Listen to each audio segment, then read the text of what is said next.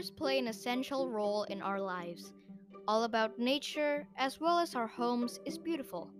We may assume that colors are beautiful and expressive as a result of this fact. But did you know that green was meant to be the color of bombs and that whites are toxic as well? We'll work it out.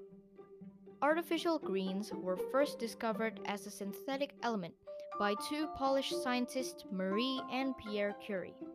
The two Curies discovered radium, a newly added feature to the periodic table. They used the dangerous green in jewelry, food, medicine, toothpaste, and clothing. Generally, radium didn't have that many side effects, but as many cultures began to use it, this greeny element eventually killed thousands of people. Now we know greens weren't that relaxing or make an impact on our eyes. When greens cause fatigue and death, white, the holy color, was not that holy. Starting in the 5th century BCE, the Greeks and Turks began to use white for their architectural works. White came from lead, in which lead poisoning was the leading cause of death. The workers were hurt, but the lead was still used in the 1970s when American scientists discovered health concerns from white lead.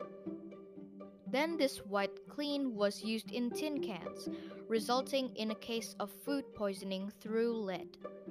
We all know that greens and whites are not as beautiful as they might be, but greens and whites weren't the only colors with dangerous health risks.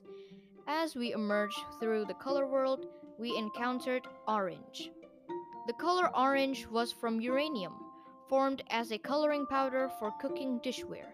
It was absurd hearing this, and having uranium in your house could start a damaging detonation. Back to the story, uranium was inside people's homes, creating mass fires. And they were okay with it.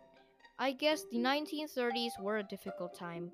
And folks, we concluded that colors weren't meant for our purposes today. Science is developing all the time. There's a chance we would see colors more understandably using computers and machinery.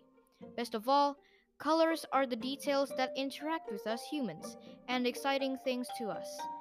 No matter which color we're using, it's always a great idea to stick to our mood.